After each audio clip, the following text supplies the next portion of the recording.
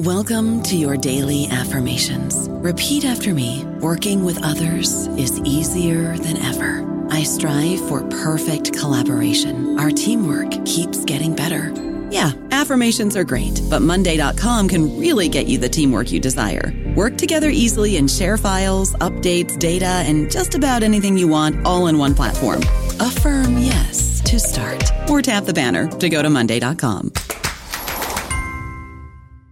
Hello, everybody. This is Marshall Poe. I'm the editor of the New Books Network, and I'd like to tell you that we have a new and improved website. It has 2 new features that we think you'll love. One of them is a vastly improved search engine, so that when you type in keywords, you'll get a bunch of episodes really quick. The other is the ability to create a listener account, and in that listener account, you can save episodes for later listening, so you can create a kind of listening list. We think these features are neat, and we think you'll enjoy them. Please visit the site today.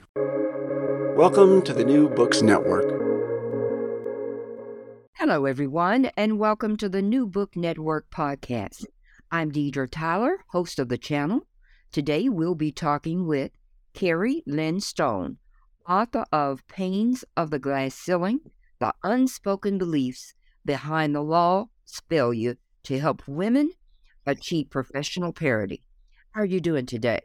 I'm fine, thank you. I'm thrilled to be here and very grateful to you for inviting me. Thank you so much. Thank you. I wonder if you could start by telling the audience a little something about yourself and how you got started on this project. Thank you. I am a law professor at Florida International University in Miami, Florida. And my research agenda since I started teaching, and my teaching package also has involved employment law and specifically employment discrimination. So I examine in my scholarly articles the laws, Title VII of the Civil Rights Act, anti-discrimination laws, protected class status, and how they work and how they function and whether they work and function we as a society would want them to. And so my interest has always been in sort of trying to inject realism into courts' analyses. So looking at what courts see when they look at a situation, when they find something actionable to have occurred versus when they don't, what claims can be brought versus what claims can't be brought, how the courts interpret the law, and see what's being captured, what's falling through the cracks, and what operational or workplace realities are or aren't being recognized, understood, and captured in this process. So writing the book was a very natural extension of my legal scholarship because I figured that there are people outside the law who are students of societal change and law and society and policy who might be interested in gaining a more refined understanding of what's going on, where the failures are or the perceived failures, where the battlegrounds are being drawn, and what we as a society should be doing or could be doing to make things look more the way we want them to look, which is the goal of law and regulation. Unspoken belief. Tell us about this in regards to gender. So my book is really framed and organized in terms of so-called unspoken beliefs. And this is an idea that has really fascinated me for a long time because I would write an article about, let's say, bullying in the workplace and how it's not unlawful, but it may disproportionately affect women in very subtle ways. Like that's an example of something I would write. And what the book enabled me to do was sort of look underneath the failures that I was pointing out in my legal scholarship and say, what societal beliefs are we as a society clinging on to, or at least exist across a spectrum in society? What beliefs are driving whatever's happening, whether it is the failure of the legislature to pass a law, whether it is the failure of a court to interpret the law in a given way that would yield a certain result, even personal failures of HR departments that add what I call these metaphorical panes of the glass ceiling. And of course, the title is a play on words, panes of the glass ceiling, but it really is a protracted metaphor. If you think about a glass ceiling as this notion that you're limited, right? That because of your status as a woman or anything else, you may be limited. You can see the sun, you can look up, but there's at a certain point going to be this physical barrier that you can't penetrate.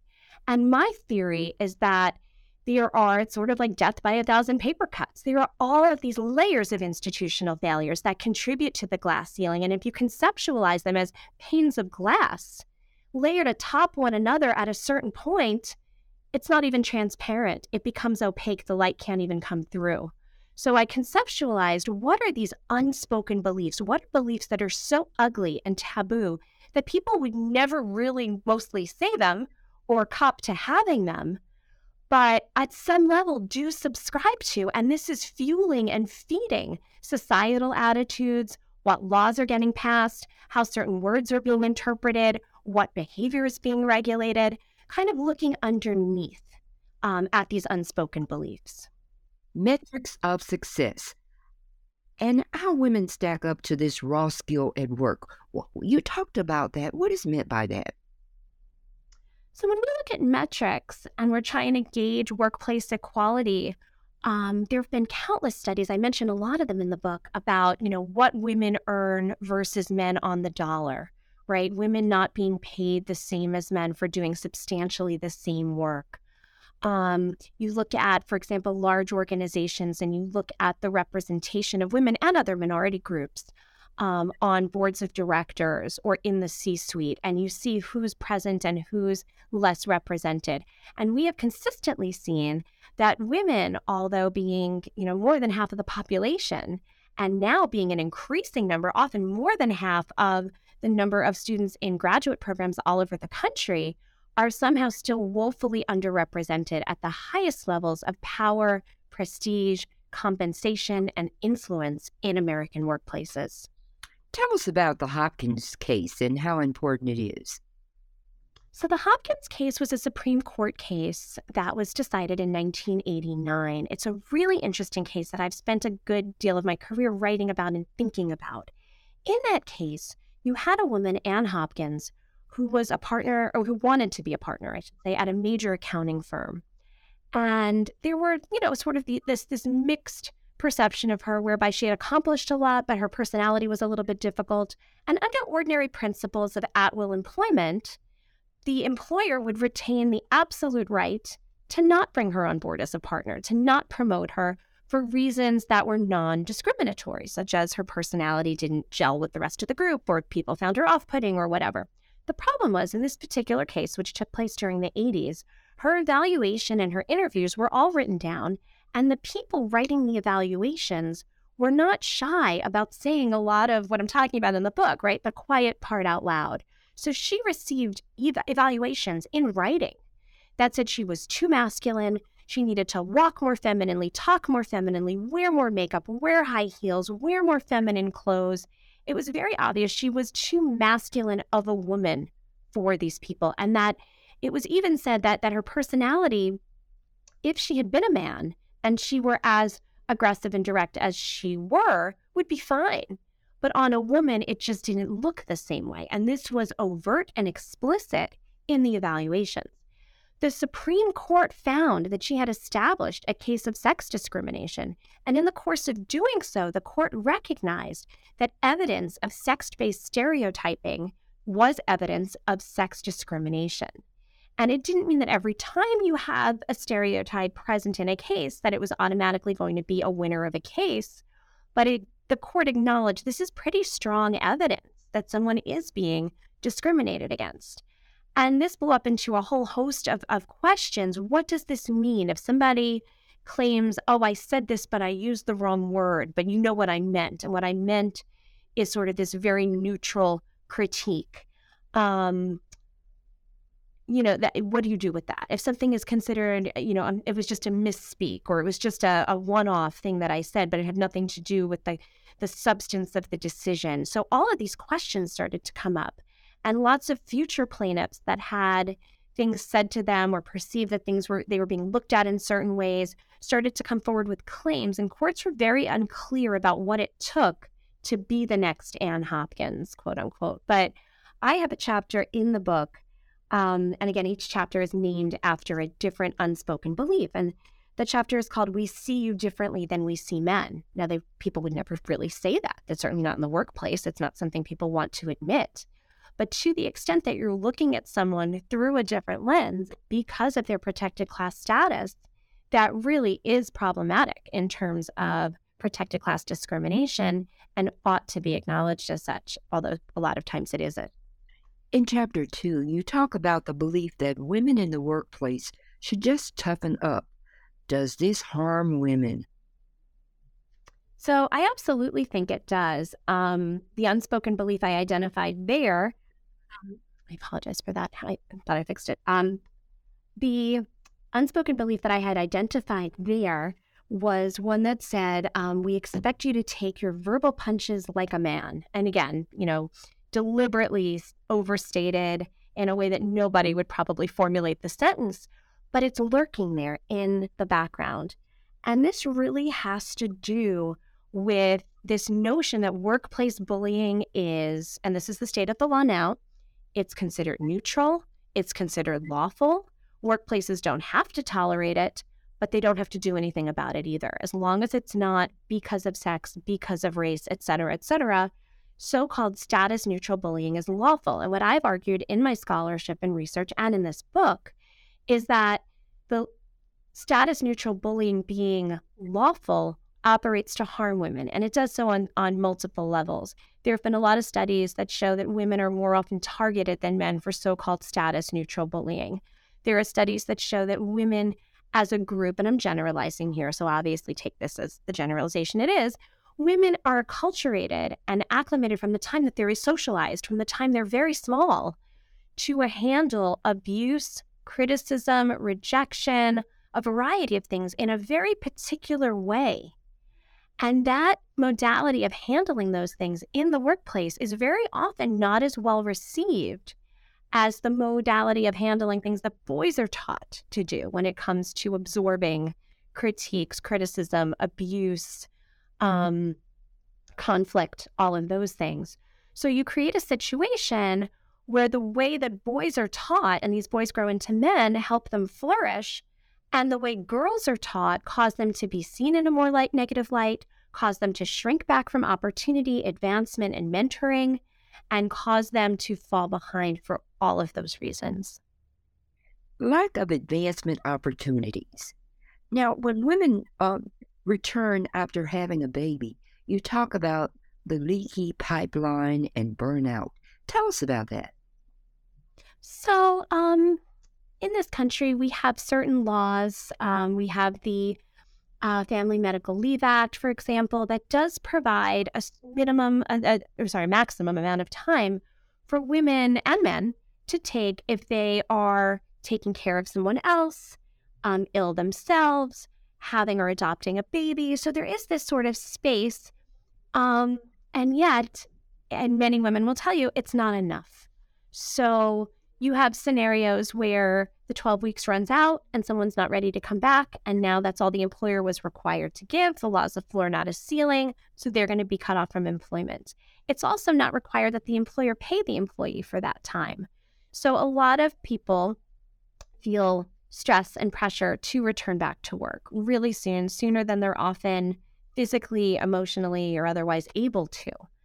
And so a lot of times you have women specifically returning to work after giving birth, and maybe they're dealing with an inflexible workplace that's not allowing them the time that they need to be with their family. Maybe they're dealing with workplace bullying that maybe didn't bother them as much before, but now it just makes the workplace more intolerable. A lot of times you have women siphoning or winnowing themselves out of the workplace, and they'll tell you, I didn't want to go back. I took time off and I don't want to go back. I'm going to be with my family. And that is a fine choice if it is completely volitional. But if that choice is being coerced by these other factors, by the law's lack of requirements for tolerance, for accommodation, for, a bullying-free environment, all of those things, then maybe it's not totally a volitional choice for everybody. And that is problematic. Locker room talk. Tell us about the example you gave of the woman who cut her hair and the reaction. Yeah, so when we look at sexual harassment under the law, under Title VII, sexual harassment is actionable. You can absolutely sue for it, but there are requirements that have to be met. And this makes sense because you wouldn't want every single affront that occurs in the workplace to result in literally a federal case and something being actionable. So under the law, you are required to show that harassment was because of protected class status, that it was severe or pervasive, that it affected the individual plaintiff and her ability to get her work done, that it would have affected a reasonable person situated in the plaintiff's shoes, and that there's a basis for imputing liability to the employer. If you have those things, there are some defenses, but more or less you can make out a claim. Now, this idea of harassment having to be severe or pervasive is to prevent, I guess, floodgates, from opening in too many cases and minor cases and things that don't rise to the level. So courts work to ascertain that this is because of sex, that it is severe or pervasive, that it really does affect the person. And all of these things need to be met for something to be actionable. But what this does is it leaves this space where we have comments that, for one reason or another, they fail to rise to the level. Maybe there aren't enough of them. Maybe a judge doesn't consider them severe enough. It depends on the comments on the scenario. And yet, maybe they're not directed to the woman directly herself. Maybe they're comments that are made about women generally. And the judge that you're in front of says, well, that's not because of your sex. That person says that kind of stuff all the time to whoever's around. And for whatever reason, the claim will fail. And yet you have an environment, you have a workplace where you have this very quiet erosion of self-esteem, of desire to be there, right? Of wherewithal.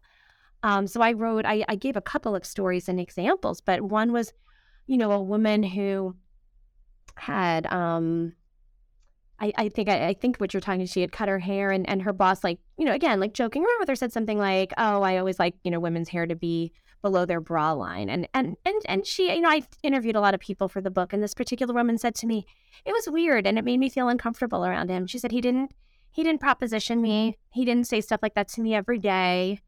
But it made me uncomfortable. It was a signifier to me. You are different. I look at you in a different way than I would look at a male associate.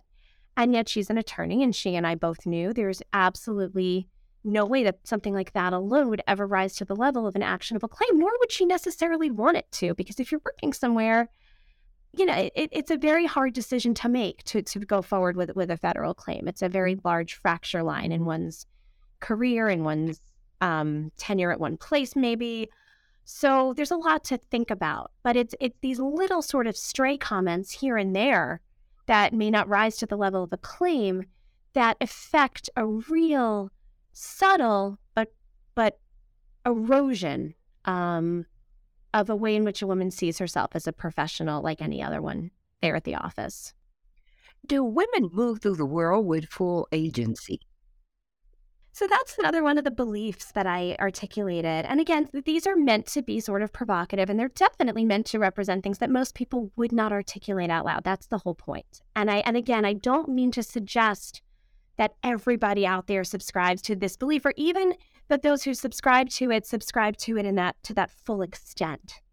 So the idea there is that, we tell women, everyone's the same in the workplace. We respect you.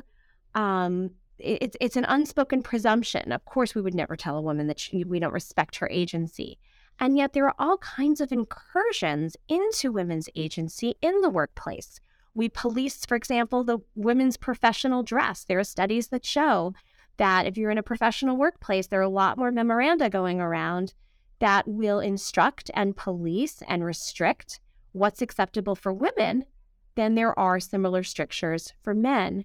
So there are all kinds of facets to HR departments, policies, and even in the law. I write about some facets of sexual harassment law whereby the courts aren't necessarily treating women like they have full agency when it comes to certain things. And I don't know how much we want to get into it, but basically it has to do with the idea of a woman who comes to court alleging sexual harassment, and she has said yes, she has capitulated to the requests of her harasser. The court treats those women differently from women who allege a constructive discharge, whereby the law acknowledges that they've been forced out of their job. And in some ways, you could argue that the law treats the women who capitulate a little bit better, because they say, well, that's such a horrible thing that you were forced to endure, to be with your harasser, to have intimacy with your harasser.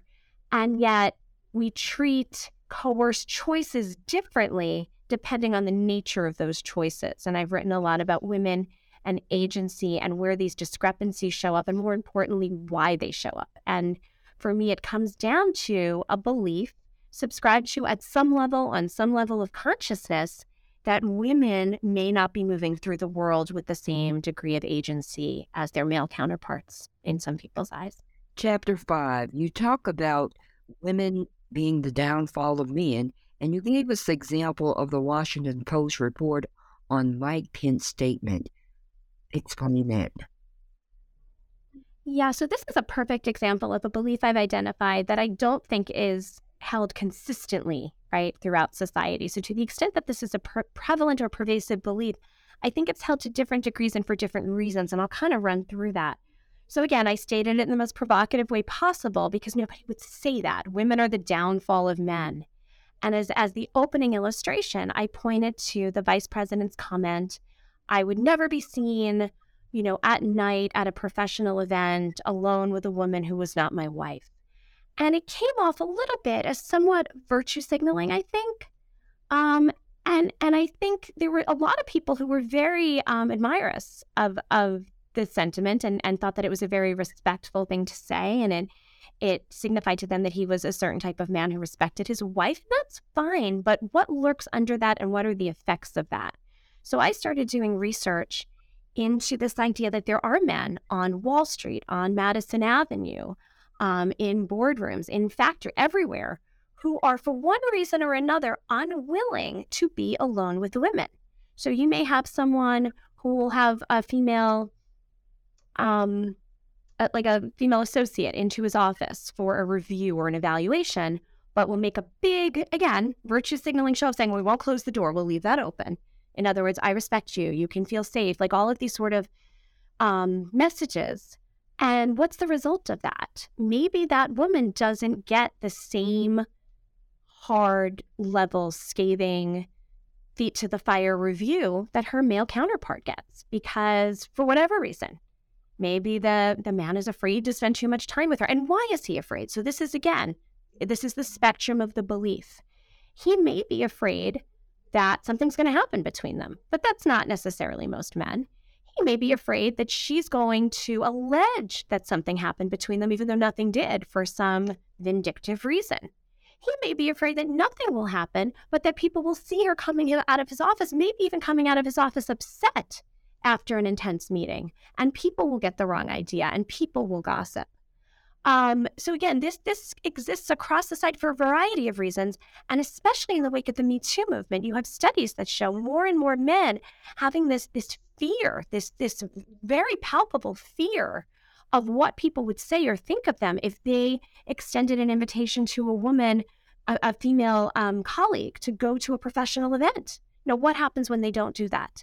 The women don't get the exposure, the access, the entree to clients, to opportunities, to socialize with the upper level people at work. They miss out on mentoring opportunities. They miss out on the full experience of a closed door review, whatever that is for their male counterparts. And it's not necessarily measurable or palpable in that moment.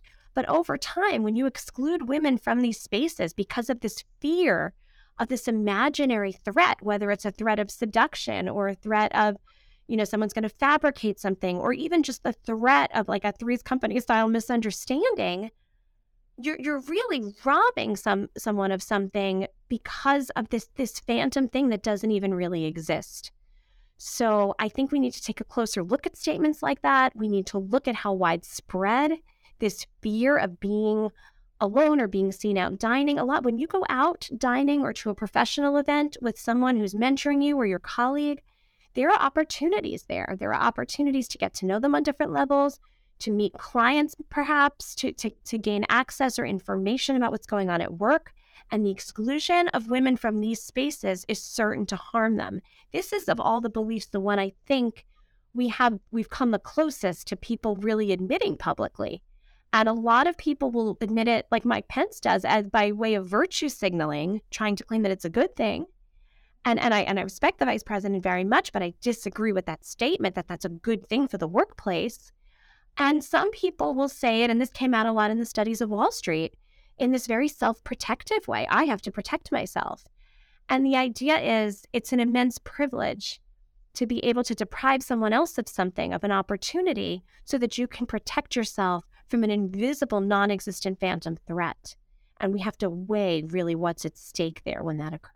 I don't know about you, but I'm very busy and I don't have a lot of time to cook. That's why I subscribe to Factor. Eating better is easy with Factor's delicious, ready-to-eat meals. Every fresh, never frozen meal is chef-crafted, dietitian approved, and ready to go in just 2 minutes. You'll have over 35 different options to choose from every week, including Calorie Smart, Protein Plus, and Keto. These are 2-minute meals. Factor meals are ready to eat and heat, so there's no prepping, cooking, or cleanup needed. They're flexible for your schedule. Get as much or as little as you need by choosing your meals every week. Factor is the perfect solution if you're looking for fast, premium options with no cooking required. Sign up and save. We've done the math, and this is important. Factor is less expensive than takeout, and every meal is dietitian approved to be nutritious and delicious. Head to factormeals.com/NBN50 and use code NBN50 to get 50% off. That's code NBN50 at factormeals.com/NBN50 to get 50% off. So do you think that there's a silent backlash to the Me Too movement? There absolutely is. And I was surprised when I did the research at how many people who were surveyed, even if it was an anonymous survey, were willing to admit it. That Me Too made them nervous. It made them nervous about their own behavior. It made them nervous about how they were perceived. And I think we have to look at that. And I think we have to look at the effects of that. Because again, a lot of these fears are just simply unfounded. If you're acting in a professional way and you're interacting with a female colleague the exact same way you would interact with a male colleague, there's no rational reason to think that, that's going to be your downfall. In chapter 6, you said, just be grateful that you're there. Do you think women endure this type of hostility? What's going on?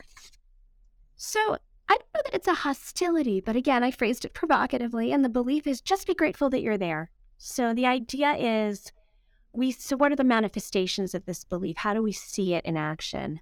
My research showed that we talk a lot about the workplace being a sort of second family. People joke about work wives and work husbands, and people do spend, an increasing amount of time and energy in the workplace, such that it can be an apt analogy in certain circumstances.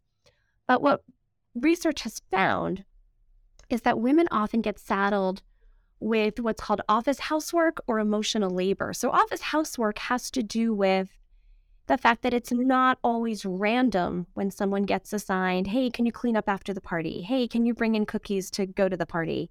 Hey, can you visit, we're going to go out and meet with this new client and try to nail down this deal. Can you stay back behind with the summer associates and, take down a list of all their needs and complaints and meet with them? So that you're getting assigned work that needs to be done around the office, but it tends to be more of like a literal office housekeeping of the nature that's been traditionally ascribed to women in the domestic sphere for years and not to men. The other thing is women tend to report getting saddled, and a lot of times there's not an awareness that this is happening, but with what's called emotional labor. So there's some kind of blow up in the boardroom or blow up in the break room, and someone storms out, and it's either requested or expected that a woman is going to, why don't you go see if he's okay? Why don't you go see if she's all right? Why don't you go talk to her? I'm not good at that. And women report all over the country, being disproportionately burdened with taking care and managing the feelings and expectations of those around them, both in this sort of more formal way that I just mentioned, or even informally in the course of conversations with their colleagues, that they are expected more than men in different ways than men to manage the feelings and the expectations of those around them. And the sentiment behind that, the unspoken belief for me, the natural outgrowth of that, was this messaging of, you know what, you're in the office, you're one of the VPs, so what if you're setting up, for the party? So what if we kind of expect you to, to stroke the ruffled feathers of someone, or, be in charge of the summer associate program? You're good at that kind of stuff. Just be grateful that you're there. And again, deleterious effects. Fear of retaliation. Do we still have women who fail to report the sexual harassment because of that? Absolutely. And I think some of the more high-profile cases that we've seen, a lot of them coming out of the Me Too movement, show that this kind of really, talk about bad behavior, even criminal behavior sometimes, was shrouded in secrecy in some of the most elite spaces in the world. On Wall Street, Hollywood, I apologize again, on Wall Street, in Hollywood, you have these very, very, it turned out to be powerful men that were getting away with literal, actual crimes, and nobody was saying anything because they had shrouded themselves with, concentric circles of secrecy of people who were too afraid to lose their own standing if they spoke up, of people who felt threatened in some way if they spoke up, and then layers around them of people who just didn't know, but to shroud themselves in that, and the privilege of being able to do that, because they could make or break someone's career.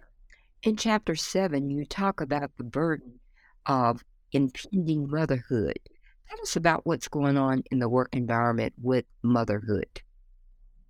So again, the traditional party line now in today's day and age is, if you want women in the workplace, you've got to support motherhood in the workplace, because most women at some point in their lives, not all, but most women, become mothers.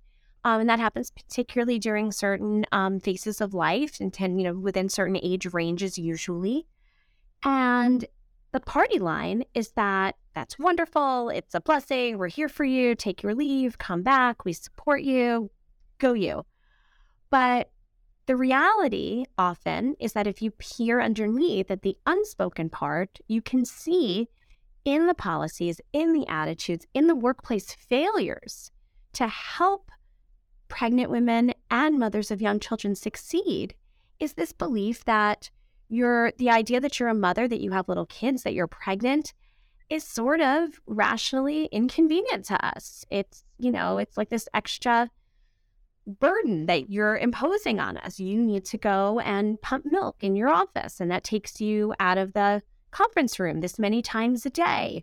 Or you're going to take, more of your sick days, even if they're allotted, than you used to, because your child has to go to the pediatrician or has a dance recital or whatever it is. And rationally speaking, this detracts from perhaps productivity, perhaps the bottom line, continuity. And again, you see the range of beliefs. You see men who will or women who will outwardly just make a face if you tell them, you're going to pump milk in the middle of the workday, and they think that's very distasteful, maybe. Or people who just acknowledge at a very rational level, I fully support you, but it's going to be hard to train people to be here when you're not, and that kind of stinks. So the messaging outwardly may be, we support women, we have women partners, we want you all to live your best life and have work-life balance. But the unspoken piece, and you often see that manifested in actions, in policies, in practices, is don't burden us with your impending motherhood. Women work in the pandemic. What happened? So I think a lot of interesting things came out of that era, and I think we're going to be learning more and more about how that's going to permanently change the face of the American workplace as we knew it for quite some time. So I could talk about a couple of things. First of all, everybody was relegated to their house, so that became, our worlds got very small, and everything still had to get done, everything domestic that often women disproportionately shoulder anyway at home, had to still get done while work got done. So you had stories like very endearing stories like the reporters who have their kids in the background inadvertently. You had me teaching my law school class with my pre-K daughter in the background, sometimes singing her little songs. And a lot of it was unavoidable. But I think it really showed us, it really gave us all glimpses into one another's lives to see the struggle, to see how much some people are doing. And I think that was very eye-opening for a lot of people. I think another big effect of the pandemic was that it made people realize that we have the capacity, we have the ability to afford, not everybody, it depends on your job and on your functioning and what's needed, but definitely more flexibility, generally speaking, to workers who want to have remote work, who want to have part-time hours, who want to balance things in very unconventional ways. We saw that when it needed to get done, it was able to get done. And so a lot of things that people used to ask for before the technology allowed it, and even after the technology allowed it, when people just thought, oh, but that's not going to work. We saw that it could work, that it was possible. And I think that's very instructive as we move forward and start to tackle unspoken beliefs. The belief that he has a family to support. Did this idea generate during the Great Depression? Yes. So again, the Civil Rights Act passed in 1964, and prior to that, it was not unlawful to overtly discriminate in a variety of ways, and very explicitly and overtly. So people were much more comfortable sort of saying what is now the quiet part out loud back then. So we saw this idea, and we saw there are shifts over time in history also that when the men went to war, the women stepped in. When the men came back from war, the women were expected to go back. You see the movie A League of Their Own. You can kind of see that. But the traditional attitudes, and I think I have a quote in the book from the Secretary of Labor back in the day, in the 30s, just about this idea very explicitly spoken. One of the few moments in the book where we talk about just this explicit admission of, women can work if they want, I guess, but your supplemental income, right? We envision in this country, this is what was sort of conveyed by a lot of people very publicly. We envision a 2-parent household, and there's a mom and there's a dad, and they live together with a nuclear family, and the dad is the breadwinner, and he's the serious one, and he is the one that has to earn the living. And if a woman wants to work and she can get all her tasks done otherwise, or she doesn't have kids yet, I guess that's okay, but that's a hobby job. That's supplemental. That's for gratification. That's for fun. And it's amazing when you go back and you look at some of the quotes that came out of that era. But then you see the vestiges of that attitude today. And you look at things like pay disparities. And sometimes you even do hear people say, I had to give it to one of you, and I know he's supporting a family. And that's rare, but it happens.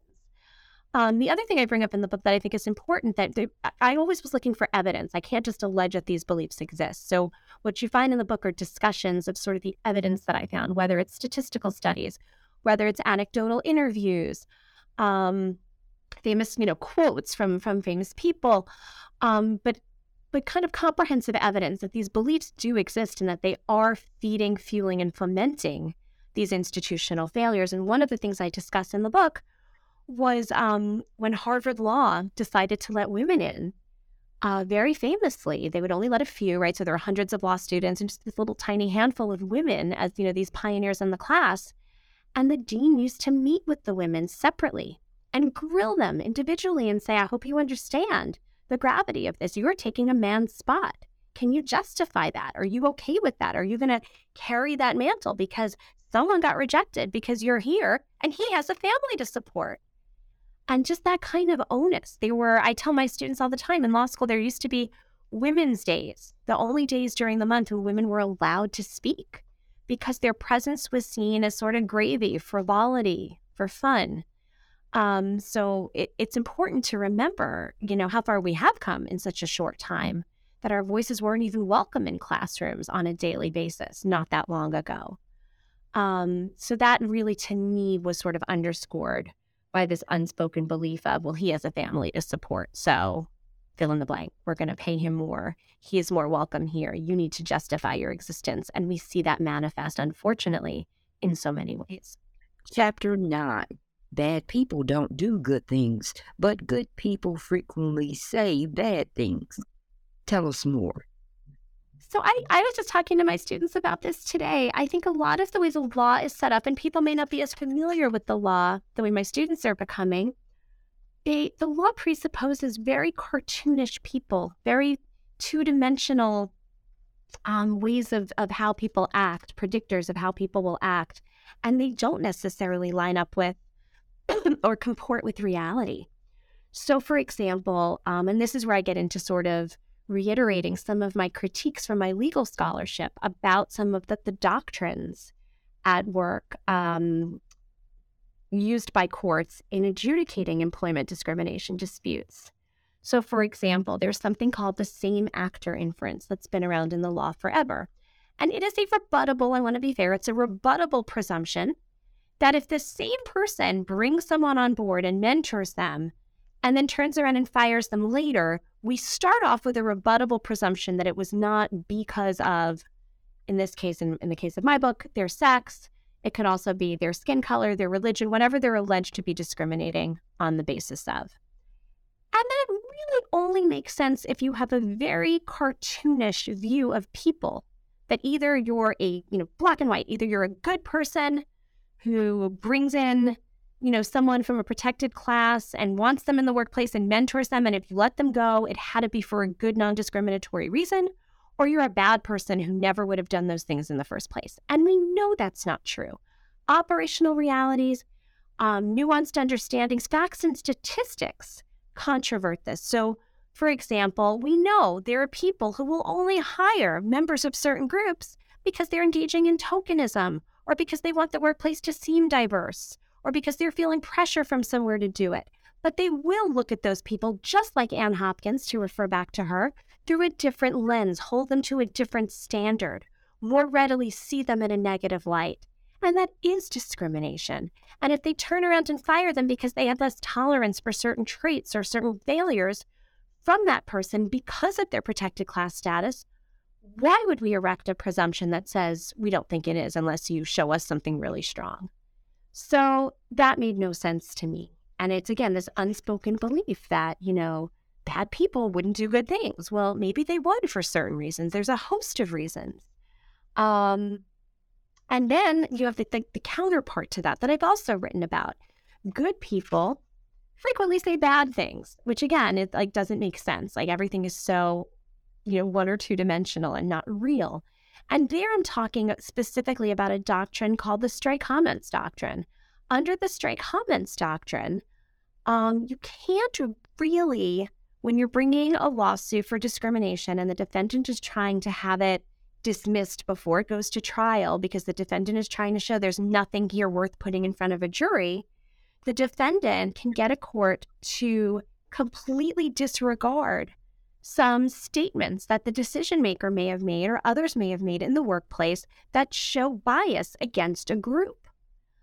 So what's the rule? The rule in a lot of jurisdictions is that unless that statement was made contemporaneous with the decision to fire or not demote or whatever the adverse action is, unless it was made right at the same time about the person at issue, the plaintiff, and by the decision maker directly, it's completely irrelevant. So if somebody made a joke about a protected class, let's say women, a nasty joke, that cannot be used to glean any insight into what might have gone on in a disputed decision later. And I tell my students that thinking behind that is that Title VII is not supposed to operate with the courts being sort of thought police, and that if you make a comment on a bar stool on a Saturday night, it's not necessarily the thinking goes fair to have it come up 7 years later in a totally different context and have you be judged because of it. But the truth is sometimes an employment discrimination plaintiff doesn't have a lot to go on, and they're not privy to certain things that were thought or said at critical junctures. And while these comments may not be weighted heavily or given any regard by a trier, at least they could be considered just to get the case in front of a jury, because you do have some insight or some evidence that maybe this person does have a problem, this decision maker does have a problem with a particular protected class. And yet the doctrine says, no, we assume you're a really good person, and even if you said something, whatever, we're just going to totally disregard it unless it was right on point. And it's that sort of blindness when it comes to what the plaintiff wants to introduce, juxtaposed with this openness that, no, if you brought someone in who's a woman and you mentored her, you could never fire her with any kind of sex discrimination in mind. Well, it doesn't juxtapose. It's dissonant. It doesn't make sense. It's asymmetrical. What is the message you would like to leave your reader with once they finish your book? Thank you so much for asking that. You have such great questions. I think the biggest message is that the glass ceiling's always been this intractable problem, right? We've always sort of referred to it. We've talked about it, that we had the women's liberation movement, first wave feminism, second wave feminism. We're still, when we look at the numbers, when we look at the representation, when we look at the, pennies on the dollar, we're not there. The workplace equality has not yet been achieved. So something we're doing is not working. We have all these laws, and yet this idea, it's an abstraction, right? We haven't achieved parity yet. I think the main message of my book is that maybe we can't achieve what we want to achieve because we're not able to confront the most insidious seeds of what's going on, which are these unspoken beliefs. And they can be held by the Wall Street middle manager who's next to you on the subway, and he'll never tell you. They could be held by a judge who may not even be aware that he or she is holding them. They could lurk around in the zeitgeist. They can inhabit any one of us to some degree. And that the awareness that so much of what's going on, you could point out this failure, that failure, this interpretation is restrictive, and this doctrine doesn't make sense, and this law needs to be passed. But when you start to understand these various failures in terms of the beliefs that undergird them, the things we're not saying, by giving them voice, by aerating them, by putting them out there and then confronting them, maybe that's our best shot at actually engaging with what's going on and moving the needle. Well, I've taken enough of your time. Can you tell us about the next project you'll be working on? Thank you so much. No, this has been an absolute honor. I'm thrilled and honored to be part of a podcast like this. I think your work is tremendous, and I'm very honored to be here today. I'm going to keep working on trying to look at what judges see when they look at cases, what lawmakers see when they enact laws, and whether the regulation of the workplace makes sense in terms of the realities of the workplace. Well, we'll be looking forward to that. Again, we have been talking with Kerri Lynn Stone, the author of Pains of the Glass Ceiling, The Unspoken Beliefs Behind the Law's Failure to Help Women. Thank you for being on the show. Thank you so much.